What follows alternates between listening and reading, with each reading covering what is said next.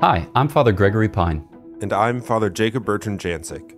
And you're listening to the Catholic Classics podcast, where we seek to grow our interior lives by learning from the Church's greatest saints and teachers. Each season, we'll read through a great work, explain its spiritual principles, and help you apply its timeless wisdom to your life. The Catholic Classics podcast is brought to you by Ascension. This season, we are reading Ascension's edition of Confessions by St. Augustine. A few reminders before we get started. To download the reading plan for Confessions, visit ascensionpress.com/CatholicClassics or text Confessions to 33777. Click follow or subscribe in your podcast app for daily notifications. This is day 14. Today we will be reading Book 4, chapters 15 and 16 in the Ascension edition of the book. If you'd like to hear some of our conversations on other subjects, follow up with us and three of our brother priests on the podcast Godsplaining. There you'll find weekly episodes on a variety of Catholic themes with occasional guests, scriptural meditations, and special series. You can find Godsplaining with any podcast app on YouTube and at godsplaining.org. Before we get into the reading, a quick look at what we're covering today. So today, St. Augustine, who usually likes to talk about Socrates and Plato, here he's going to talk a little bit about Aristotle. Aristotle wrote a number of texts about logic, and one of the first of those texts is called the Categories. And the basic point of the Categories is to carve up reality according as reality is. So the idea is that you want to carve reality at the joints. And so he says in reality we have substances, which are the types of things like rocks and trees and bears. And then on the other hand, you have accidents, which are like the properties or the attributes of those aforementioned substances. So again, as has been the case with the last two episodes, it's a little bit technical. So if it's not something you're familiar with, don't get too bogged down by the details, but know that he's trying to make sense of reality with the help of a wise philosopher, and that it's an occasion for the continuation of the story. So let's get started. In the name of the Father, and of the Son, and of the Holy Spirit. Amen. Breathe in me, O Holy Spirit, that my thoughts may all be holy. Act in me, O Holy Spirit, that my work too may be holy. Draw my heart, O Holy Spirit, that I love but what is holy. Strengthen me, O Holy Spirit, to defend all that is holy. Guard me then, O Holy Spirit, that I always may be holy. Amen. In the name of the Father, and of the Son, and of the Holy Spirit. Amen. 15. But I did not yet see that this weighty matter depends upon your art, you who are omnipotent and who alone work wonders. See Psalm 72:18. And my mind considered all sorts of bodily form. I defined and distinguished the beautiful from the fitting by saying that something is the former when it is beautiful in itself, whereas it is said to be fitting in relation to something else. I supported this claim by appealing to bodily examples. And so I turned to the nature of the mind, but the truth was hidden from me due to the false idea I had concerning spiritual realities. Nonetheless, the force of the truth did, of itself, flash into my eyes, and I turned away my panting soul from bodiless substances to lines, colors, and bulky magnitudes. And since I could not perceive these in the mind, I thought I could not see my mind.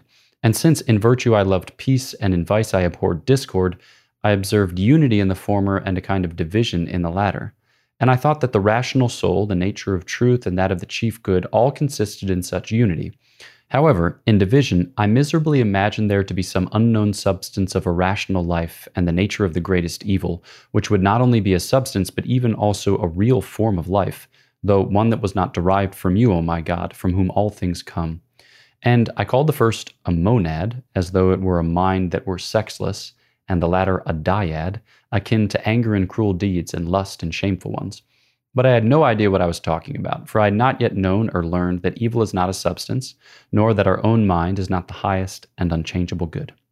For as violent deeds take place if the soul's emotion, giving rise to vehement action, is corrupted, stirring itself up with insolence and disorder, and lusts arise when the soul's affection for drinking and carnal pleasures is ungoverned, so too errors and false opinions defile life if the rational mind is itself corrupted, as it was when then in me. I did not know that it must be enlightened by another light, for it must partake in the truth, but it is not itself the very nature of truth. For you shall light my candle, O Lord my God, who illuminates my darkness. See Psalm 18:28. And from your fullness we have all received, for you are the true light that enlightens every man that comes into the world. See John 1:9-16. For in you, quote, there is no variation nor shadow due to change. James 1:17. But I pressed on toward you, all the while being thrust from you, so that I might taste death, for you resist the proud. See 1 Peter 5:5 and James 4:6. For what could be prouder than what I, in my strange madness, held, namely, that I by my very nature was the same as what you are? For whereas I was the one subject to change, and this was so clear a fact for me to see, for my very desire to be wise was nothing other than the desire to go from being worse to being better, I nonetheless chose to imagine that you are subject to change, rather than to imagine that I myself was not what you are. Therefore, I was pushed back by you, and you resisted my vain stubbornness. Thus, I continued to imagine that spiritual realities had a bodily form, and I myself, being a being made up of flesh, nonetheless accused the flesh with being evil. And I, a wind that passes and does not return, see Psalm 78:39, I did not return to you, but instead passed from one thing to the next, all of which had no being, whether in you, in me, or in my body. Nor were they created for me by your truth. No, in my vanity, I fashioned them from bodily fantasy.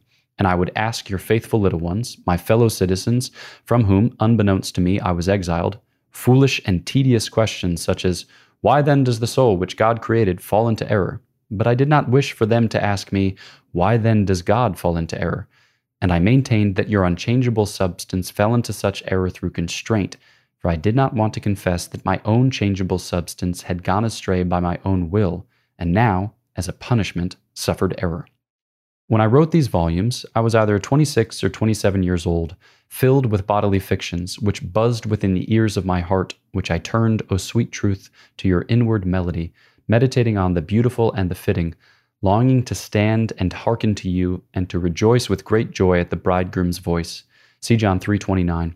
But I could not do so, for the very voices of my own errors hurtled me onward, and through the weight of my own pride I was sinking down into the depths of a great pit.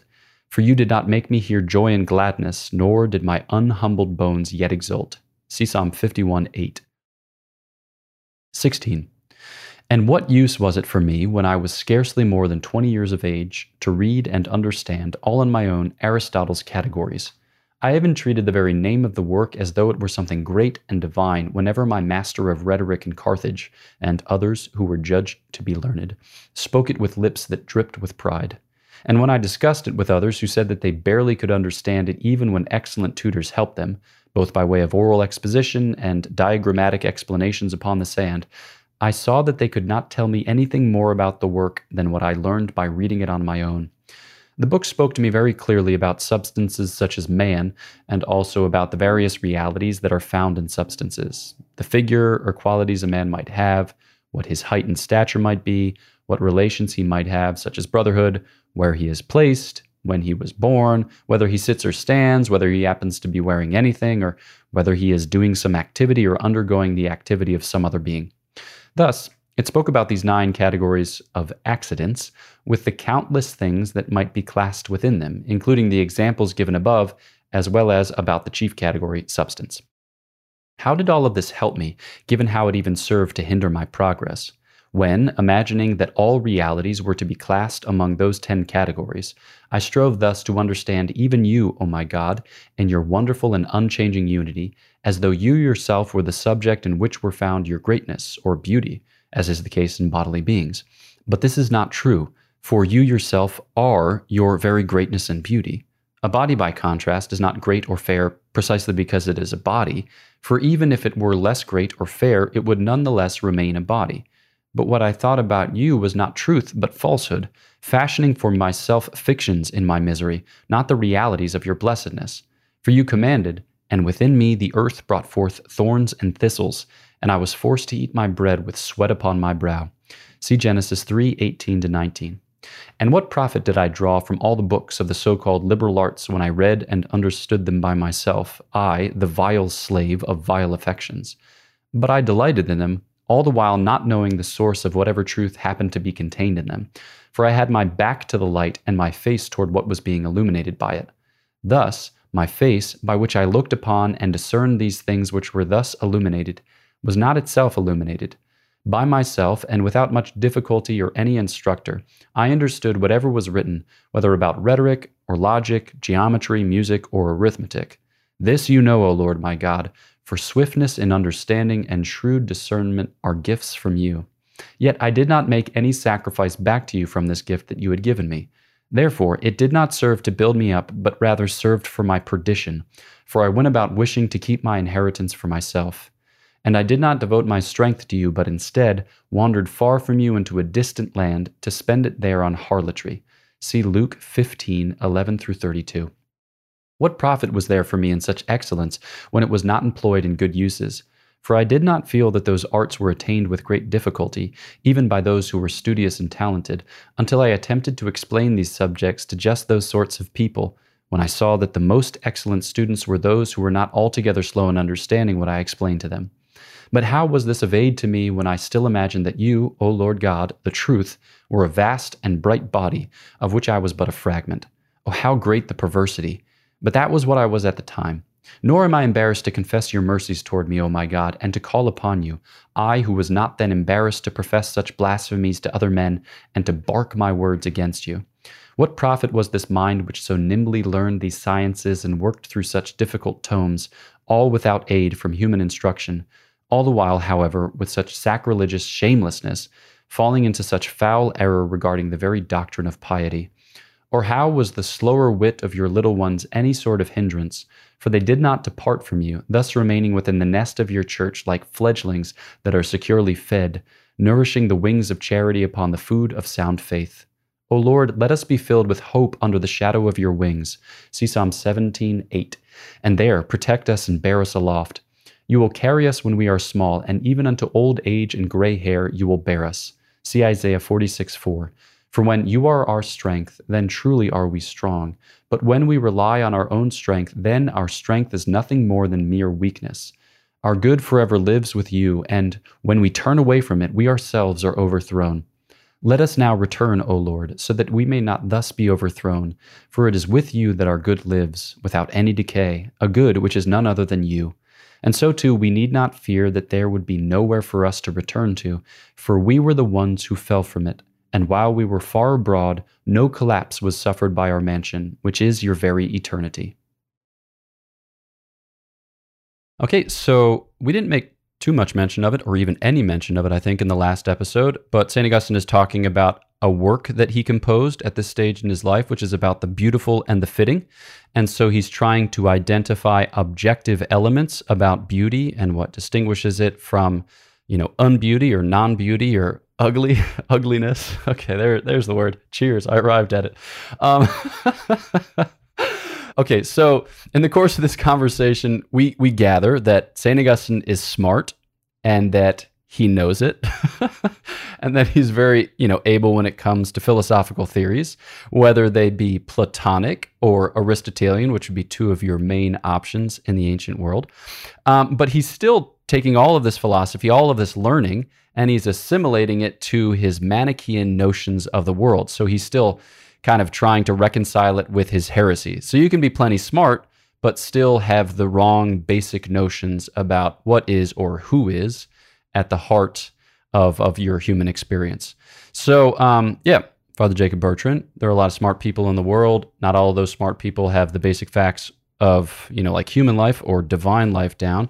How might we take this as an opportunity for our own growth? I remember, I don't know if you remember, I'm sure you do. I remember someone at some point in our formation saying that, the sort of cardinal sin of the Dominican is pride for a Dominican friar, because for a number of reasons, but because Dominicans tend to be intellectually inclined. That's a nice way to say it, or nerds is perhaps a more appropriate way to say it, but also nerds who like to talk, because we're the order of preachers. So nerds who like to get up in front of people. And the sort of beauty of the order of preachers is that you preach the gospel, but sometimes and often, you like people to hear you and think that you're smart and those sort of things. So we certainly see that, I, at a personal level and being a bit vulnerable, can relate to St. Augustine. And, he talks about how as he becomes a good orator and a good at rhetoric or rhetorician, is that the word? I think you'd say rhetor or rhetorician. I think they both work. He talks about his own sort of taking pride in that, even though as a Manichae belonging to the sect for almost a decade of his life, what he was talking about was wrong. And we can see this alive in our own lives when we've been mistaken or observing others. So there's a real danger to sort of the intellectual life or sort of just amassing knowledge for knowledge's sake without engagement with the truth, I think. And we do that in our own lives. We do that. We see other people do that. We see St. Augustine talking about that here. He's reading these great philosophers who, by also a point worth making, St. Thomas Aquinas takes up Aristotle centuries later and appropriately applies him, but here at this time in his life, St. Augustine misappropriates Aristotle. So it's just, I think, a good cautionary kind of tale that just because you have a big intellect doesn't mean that it's always going super well in its application. Yeah, and I think too, when we talk about intelligence in these terms, it might be a temptation to say, oh, intelligence is a stumbling block to holiness, which is not the case. It's not a stumbling block to holiness, because we know, and we repeat this often, we're made to the image and likeness of God. So we have a mind with which to know and a heart with which to love, and we can rise to the heights of our human dignity in knowing God with his own knowledge of himself and in loving God with his own love of himself. And so, like this image of God is not just a static feature of our lives, it's a dynamic feature, and it's meant to kind of like string the bow and launch the arrow of our human spirit towards the Most High God. But that being said, insofar as it's the highest of our powers, the most exalted, the most elevated, it's also going to be the occasion for the greatest pride, because it's probably going to be the thing that we esteem to be our own or our personal possession or whatever, the most apt expression of our excellence. But if we take that away from God's gift, or if we fail to recognize it as God's gift, then it'll create problems in our life, which is, I think, what we're seeing here with St. Augustine, as he candidly admits and as he, penitently places before the Lord's feet. So it's not so much to be said that, intelligence is a stumbling block or intelligence is a hurdle to be overcome, as intelligence is a gift from God that we can use well or ill. So gathering some of the principles from the conversation and from St. Augustine's testimony, what might be ways in which we can use our intelligence well?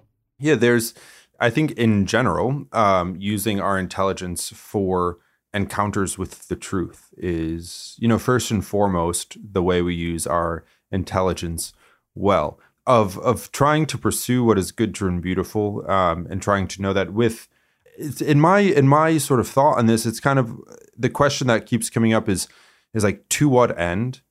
Why am I trying to know this? Why am I studying this? Why am I learning about this? Is it just a weird kind of curiosity? Is it to prove myself better than others? Or is it actually to know the truth about something, the truth about the world in which we live, the truth about this part of the world in which we live? And that's a big, I think, check, which is a good check. When you engage in something, what's the end? What's the purpose? So yeah, there too. And I think the dose of humility is always recognizing that, I could know a lot or I could know a little, but I don't know it all. And I think that's a big piece of the puzzle.